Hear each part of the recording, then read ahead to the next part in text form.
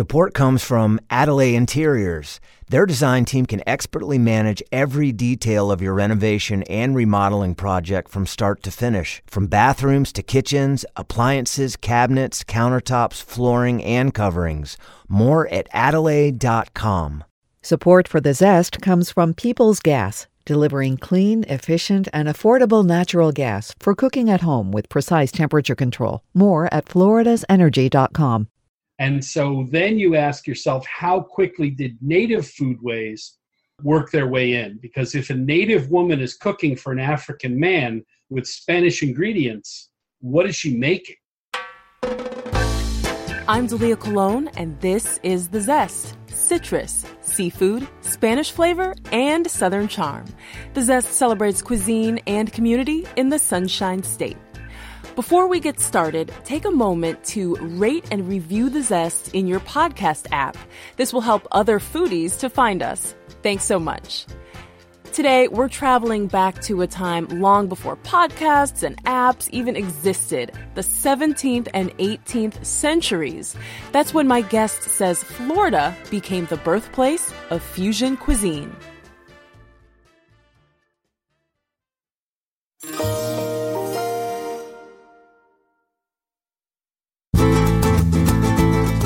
Here's something you may not have learned in history class. The original Underground Railroad traveled from north to south. For reasons my guest will explain, during the late 17th and early 18th centuries, Spanish Florida offered refuge to people fleeing enslavement from British colonies. So what does this have to do with food? Well, the mingling of Spanish settlers, free blacks, and indigenous people in St. Augustine led to some pretty unique ways of eating whose influence shows up on our plates even today. That's why my guest, historian Andrew Batten, says Florida is the birthplace of fusion cuisine. My name is Andrew Batten. I'm one of the directors of Florida Living History, which is a nonprofit educational organization based in Central Florida, dealing with Florida's history from the very first Spanish explorations up until statehood. The thrust of today's discussion is about how Florida is the birthplace of fusion cuisine. Centuries before the rest of the world even heard the term or thought of the term, Florida was living fusion cuisine. And by that I mean the Spanish came here, interacted with Native Americans, learned their food ways, then Africans came and their food ways were introduced. And the great irony of all of this is that out of this came what we consider all American food, which of course it isn't. It's European and Spanish and North African and West African and South American, all blended together into what we would eat at Sonny's Barbecue. That's so funny because I think of fusion as like a relatively new term within the past couple of decades, but you're saying it's centuries old. So how far back are we going and where in Florida are we talking about? Well, the fusion of cuisines actually started before the first Europeans ever landed in the New World. Spain was already a fusion cuisine because they had European foods. They had North African foods from the Moors who invaded. So they had Islamic influences. They had Mediterranean influences. They had Middle Eastern food. They had a strong Jewish population. So there were a lot of Jewish traditions in Spanish cooking. So 1,000 years ago, the Spanish were already enjoying fusion cuisine. But when they came to America, it really began to percolate in the 17th and then the early 18th centuries, when through their introduction to Native American foodways and then especially African foodways, beginning around the 1690s and then continuing through the first half of the 18th century, the Spanish got this sort of kickstart of new ingredients, new ways of cooking. And so it all began to blend together in Florida, and I would say most specifically in St. Augustine in the early part of the 18th century. This is fascinating. Give us the Cliffs Notes history lesson of how these different groups ended up together in St. Augustine. Well, of course, the Spanish arrived in St. Augustine in the 1560s. 1565 they arrived. And they brought with them a lot of their foods and their traditions. The most important one really for Florida's history was pigs. They brought them in large quantities. There were already pigs that had been introduced to Florida probably about 30 years earlier. And as pigs do, they had reproduced wildly. So there were vast numbers of wild pigs all throughout the Southeast. But what the Spanish started doing was they were preparing pork, which was their national favorite meat, but they started preparing it in the way that they had learned from the natives in the Caribbean.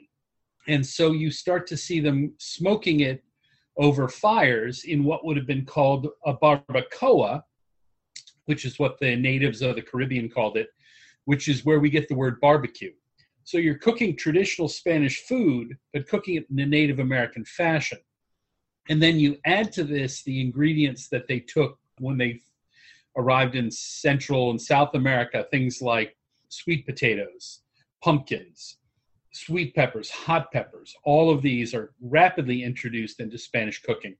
One of the things that's so interesting about the Spanish is they were much more broad-minded than most Europeans when it came to food. Somebody once said that the British, everywhere they went, they wanted to eat like they were still in England. But the Spanish weren't like that. They were very open to new ideas. So they introduced corn into their diet. They introduced peppers. They introduced squashes and beans and all of these different things that they encounter in the New World. And then a third strain comes in. Beginning in the 1690s in St. Augustine, you start to have African peoples who have escaped from enslavement in the English colonies. They make their way to Florida, and they bring with them some of their foodways. And so a lot of things that I grew up eating, thinking this was real old-fashioned American Southern cooking, things like okra, yams, collard greens. I had no idea, black-eyed peas, no idea. These were all indigenous to West Africa. So these were introduced into the American diet by the African peoples who were on the East Coast of America, and specifically here in St. Augustine in Fort Mose. It was a free settlement. These people would have planted and harvested the crops they were familiar with from West Africa. And so by that means, they make their way into the American diet, and within a very short time, they are thought of as absolutely distinctly American foods, when of course they're not. Yeah, that's fascinating. Everything you named I would consider like soul food or Southern food, but you're saying it has its origins in Africa.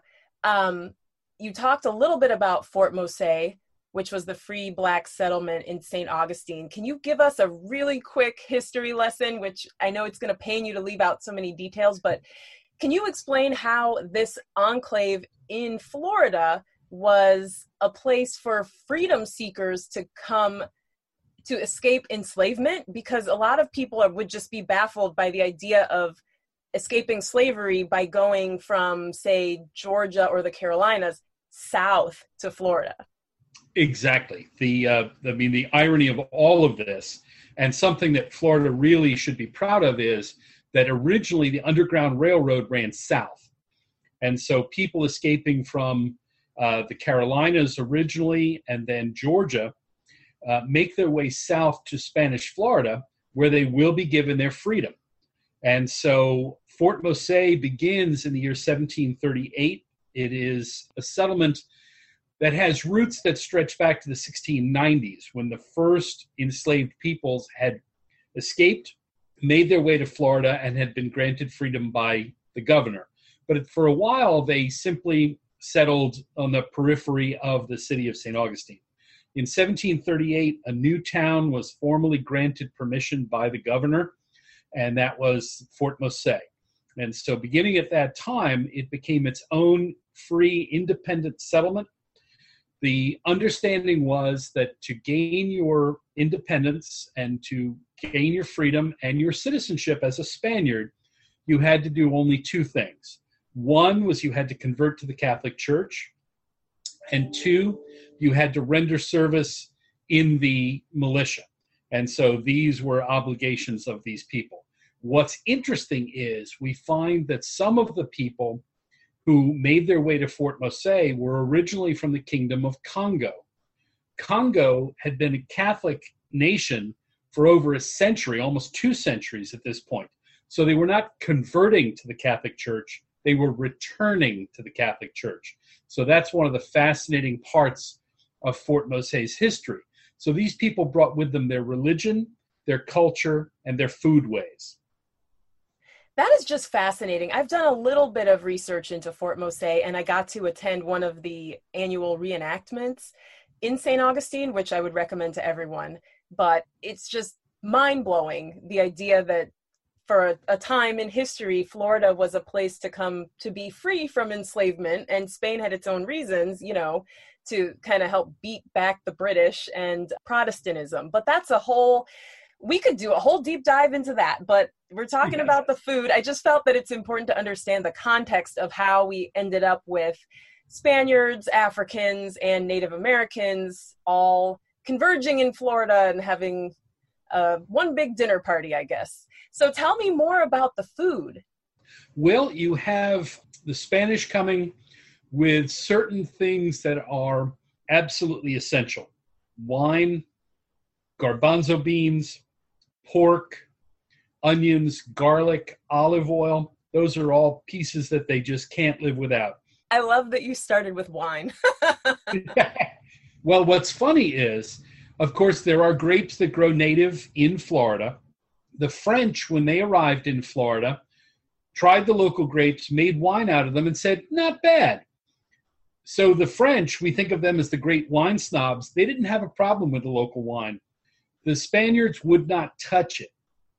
And so every single drop of wine consumed in Spanish Florida from 1565 until 1821 had to come from somewhere else. And so we're talking about thousands of miles by sea from Spain, usually to Havana, and then from Havana to St. Augustine. So you have these ingredients that simply cannot be found locally. And so wine is one of them. Olives, they couldn't get olive trees to grow here. And so they have issues with some of the things that they love. But they find very quickly that Florida is very good for others. And so citrus fruit is planted very quickly. The first major crop that they produce in Florida is onions.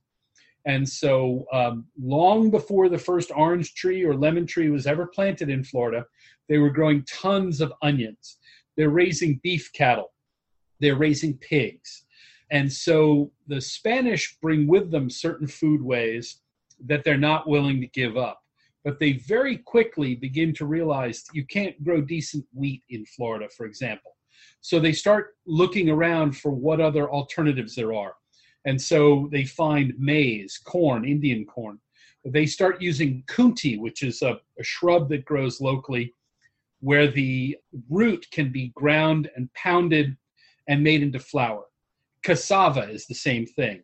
It makes into a bread that will last a very long time in a humid climate. So they very quickly start latching on to native dishes that are going to supplement what they can't provide themselves. So they latch onto this very early. They start producing cassava bread and kunti bread, cornbread, and then sticking with some of the things they absolutely love. And so pork is a big part of their diet. And of course, being Catholic, they consume an enormous quantity of fish because there are almost 200 days a year when good Catholics in the 18th century cannot eat meat. They're very fortunate, though, because one of the things they discover in Florida is there are a lot of things that swim that they can eat that we would not consider fish. And so they eat dolphins and porpoises and whales. They eat manatees. They eat seals. Sorry. It finally happens that the Bishop of Havana, Havana oversaw the diocese that was a part of their diocese was St. Augustine. The bishop came to visit and was given a plate of manatee. And he took one bite and he said, "It is so delicious, it cannot possibly be considered fish." And so he classified it as meat, which is good because there probably wouldn't be any manatee left if he had considered it fish. Wow. I mean, it's a mammal, right? It is. But again, at that time, if it swam in the water, so you could eat beavers, you could eat otters, you could eat things that were clearly mammals. But because they lived most of their life in the water, they were classified as fish. So it helped be a Catholic in Florida because you had a much greater range of opportunities than you would have had back in Spain. Back in Spain, it would have been herring or codfish, and that was about it. Mm-hmm. So the people here did much better. Yeah, coming to Florida was a good move on their part. It was. Now, how did you learn all of this? Are there records of this? There are. What's funny is that I've been doing programs on colonial cooking for almost 40 years, but I spent most of my life in the Northeast. And so I lived and worked in New York, Pennsylvania, places like that. And so I became very knowledgeable about colonial cooking and colonial foodways. And then about 18 years ago, my wife and I moved to Florida. And I thought, well, I already know everything. And then I realized, no, I don't. I don't know one single thing about Florida history. I don't know anything about their cooking or their history or their culture. And so I had to really go back and start from scratch, which was very exciting. It was a lot of fun, but it also meant that I had to dig into the records. And I was very fortunate that I met some people who are vastly knowledgeable on this. And so I was able to work with them and pick up a lot of tips. And then I became fascinated with Spanish cooking simply because it tells you so much about the people. It's so much more than just food, because it was a window into their culture. The way they viewed the world is reflected in their food. The way they dealt with religion, the way they dealt with politics, the way they dealt with family, all of that is reflected in their food. And so it became just a fascinating undertaking for me to look at this and try to figure out people with such a different world in which they lived. So it's just become a passion for me. I can see why. This is truly fascinating, as you said. So give me an example of like a breakfast, lunch, and dinner that would have been of the day that we're talking about with these people in the St. Augustine area. And would they all have been sitting down and eating together, all these different cultures? Breakfast would have been very simple, a slice of bread and a glass of wine.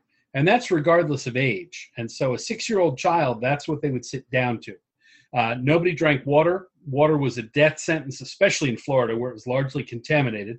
And so everyone from the age of probably 5 or 6 on, it's bread and wine for breakfast.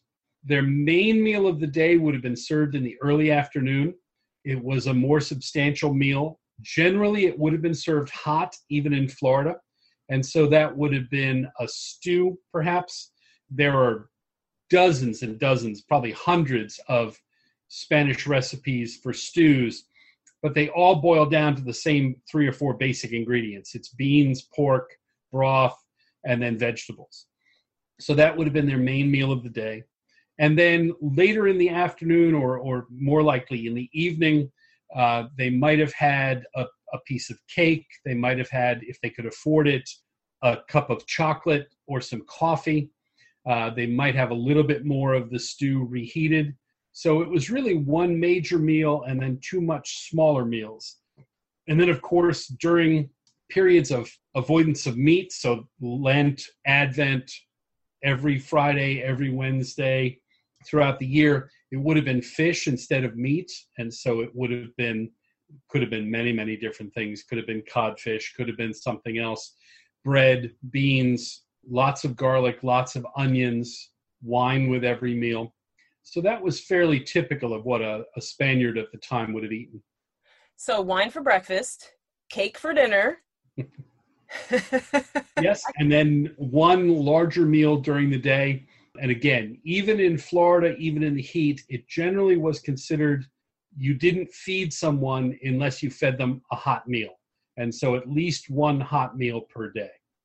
That's not bad. I could get with that. Wine for breakfast, Yes. hot meal for lunch, cake for dinner. Mm-hmm. And then hot chocolate, which was very, very rich. So rich it actually had to be eaten with a spoon, which would have had lots of cream. It would have had hot pepper in it, so it would have been very spicy. Or coffee. They were fiends for coffee. They were the first Europeans to drink coffee with great gusto. And they liked it hot, strong, black, and sweet. Kind of like Cuban coffee today, I guess. Exactly. The recipe that I've read from the 17th century was black as the devil, hot as hell, sweet as an angel, strong as love. That's how you're supposed to serve your coffee. That holds up. That recipe would hold up at like one of those little ventanitas down in Miami, I think. Exactly so. So this is what the Spaniards would eat? Would the Africans and the Native Americans also be eating something similar? Well, it's interesting because the people of Fort Mose would have had access to many of the same foods. We think they supplemented it. They grew their own crops. And so one of the things I have not been able to find really is how would they have had their meals? What was the rotation? So that's not entirely clear. Did they adopt Spanish foodways? Many of them adopted Spanish names. They learned to speak Spanish. So how sort of Hispanicized were the African people? We don't know. But we do know from archaeological remains that they ate many of the same foods. You find a lot of pork bones. You find a lot of chicken bones. They were Catholic as well, and so they would have been expected to keep the same dietary restrictions on fish. And so my guess would be, although it's really just supposition, is that they might have adopted sort of the same pattern of eating as well as many of the dietary restrictions and structures of the Spanish. Mm-hmm. They say you eat like your friends or the people you hang around, so that makes sense. Exactly. And something that's so interesting about Fort Mose, there was always a gender imbalance at Fort Mose. There were more men than women, and it was consistent across many, many years. There were women who escaped from enslavement. As a matter of fact, the very first group that ever arrived in St. Augustine included not just a woman, but her newborn child. And so she walked all the way from South Carolina to Florida. Whether she gave birth on the way or shortly before isn't clear. So there were women there, but many of the African men, we believe, intermarried with native women. And so then you ask yourself, how quickly did native foodways work their way in? Because if a native woman is cooking for an African man with Spanish ingredients, what is she making? So it really opens up a whole new avenue to look at this. How quickly did this sort of blending and assimilation take place? My guess would be fairly quickly. If the woman is cooking, the man is going to end up eating pretty much what she prepares. True. So you have a native woman with African and Spanish ingredients. She's going to put it together as best she can, and then he's going to eat what she provides. So it's I think, a very short timetable for the blending of these traditions. I think that is so cool. And yep, that's how it works in my house. Whatever I make, he's going to eat. And for me, it's the other way around because I do all the cooking. And so my poor wife has to subject herself to whatever I have on the table. No, I think she's probably eating pretty well. I've seen some of the pictures of you on the Florida Living History Facebook page in full costume, reenacting the way the Spanish were cooking back then, and you seem like you know what you're doing. Talk to me about those reenactments. So several times a year we do these programs. I try to choose a seasonal menu.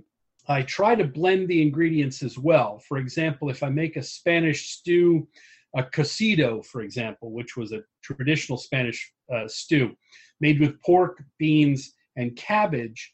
But what I'll do is I'll substitute black-eyed peas and collard greens for the beans and the cabbage. Is it a day of abstinence from meat? Is it not? And so it's a great opportunity for me because it makes me think months in advance. I have to research what would have been available. I actually have a small garden where I try to grow some of the ingredients so that I know perfectly well that this is available, that this time of the year, this herb is blossoming or this particular plant is growing. And so then I know I can serve it up. You know, when I do something in February, I have to think about the fact that whatever I'm serving has to be something that could have been preserved over the winter. And so it really focuses your attention, and it brings you out of the modern time where absolutely every ingredient I want is as close as the nearest Publix. You touched on this, but how was the food preserved? I mean, in Florida, even now, things spoil so quickly, like fruit left out on the counter has flies, swirling around it. Exactly. You would have used all the traditional means, which at the time were smoking, salting, and drying. So they came up with compromises for things that would work. But Florida must have been a real challenge all the time. One of the things you find is they began commercially producing orange juice and shipping that out in barrels back to Europe. And of course, very popular on board ship because it would keep you from getting scurvy, but also very popular for gentleman's punch. And so rather than trying to ship the oranges themselves, which would have gone bad very quickly, you squeeze out the juice, you put it up in a cask, seal it tightly, and it will make it all the way back across the Atlantic safely. We've been talking about the Native American groups, but I don't think we specified which Native American groups these would have been. Do you happen to know? Well, it's very interesting. Florida has a very different history than most other places in America. When the Spanish arrived, there were a number of sort of large native nations in Florida. The regrettable story is that by the early 18th century, overwhelmingly, they had either died out from a pandemic disease, some of them had been taken into slavery in the Caribbean, and some of them had assimilated with other tribes. And so, for example, the Timucua, who were the natives in the St. Augustine area, by the early 18th century, they were considered to be virtually extinct. So what you have is you have waves of Native Americans coming into Florida to replace those who had originally been there. And so you have natives coming down from the Carolinas being pushed out by the British, and so settling in St. Augustine, much as the African people did, fleeing to freedom in St. Augustine. Some of the natives did the same thing. And so you have tribes from Georgia and the Carolinas setting themselves up in Spanish Florida. And so you start to see this changeover. The Creek Nation, which was largely in Georgia and southern Alabama, they began to be pushed south out of Georgia and Alabama by the English-speaking settlers. Large numbers of them come into Florida because, of course, at this point, most of the Florida natives are themselves gone. There are very few Spanish settlers in Spanish Florida. And so there's a huge vacuum. There's this great, enormous peninsula, largely unpopulated. And so you start to get these people coming in. And so you get a blending of nations. What we think of today as the Seminoles are a blending of people from the Creek Nations. You have some of the people left from the original and Aboriginal people of Florida, but also many escaped Africans assimilated into the Seminole Nation. And so they become this blended peoples very quickly. So in the 18th century, at the time of the foundation of Fort Mose, you are seeing these different native groups coming in from other areas, from Georgia, from the Carolinas, from Alabama, and resettling into Florida, bringing their own traditions with them. Oh, well, thank you for that. We don't usually get such an in-depth explanation of some of the Native American groups that were there at the time. As we start to wrap up, is there anything else you really want people to know about Florida's first fusion foods? It changed the way I look at food when I started learning all this. I always joke with my wife, when we go to Sonny's Barbecue, I eat meat and she eats all the side dishes, but everything she's eating is African food. She has a big bowl of black-eyed peas. Now it has a little bacon in there, which is Spanish, and collard greens and candied yams. It's all African. And so it gives me a much greater appreciation for it. And so I think people should appreciate Florida's part in all of this. Florida's part as being the birthplace of the Underground Railroad. There are so many things, especially in a time when our society is divided and angry. There are so many things that bring us together. Nothing brings people together like food. And then if I point out to you that this piece over here is Spanish, and that's Native American, and that's African, it's going to make you think about your food in a way you never have before. It's something that Floridians should be proud of, but I think they can only be proud of it if they know it. And so that's why I've become a huge believer in getting everyone in America to stop in St. Augustine, spend a few hours there, and most especially stop at Fort Mose, spend an hour standing in that field, looking at that, knowing that this is where these crops were growing, these people were living, and all of these different threads were being woven together into something new. Well, Andrew Batten of Florida Living History, this has been so eye-opening, so inspiring when we think about all the different cultures that came together to make a plate of food or to make your wife's favorite sides at Sonny's Barbecue, her, I guess, favorite African restaurant. Who knew? That's it. This was great. This was something I've never heard before. Well, my pleasure. I'm so glad to talk to you. That was Andrew Batten of Florida Living History. To learn more of this fascinating food history and keep up with the organization's schedule of reenactments, just follow the link from our website, thezestpodcast.com. I'm Dalia Colon. I produce The Zest with help from Cheyenne Jaglow and Mark Hayes. Copyright 2021, WUSF Public Media.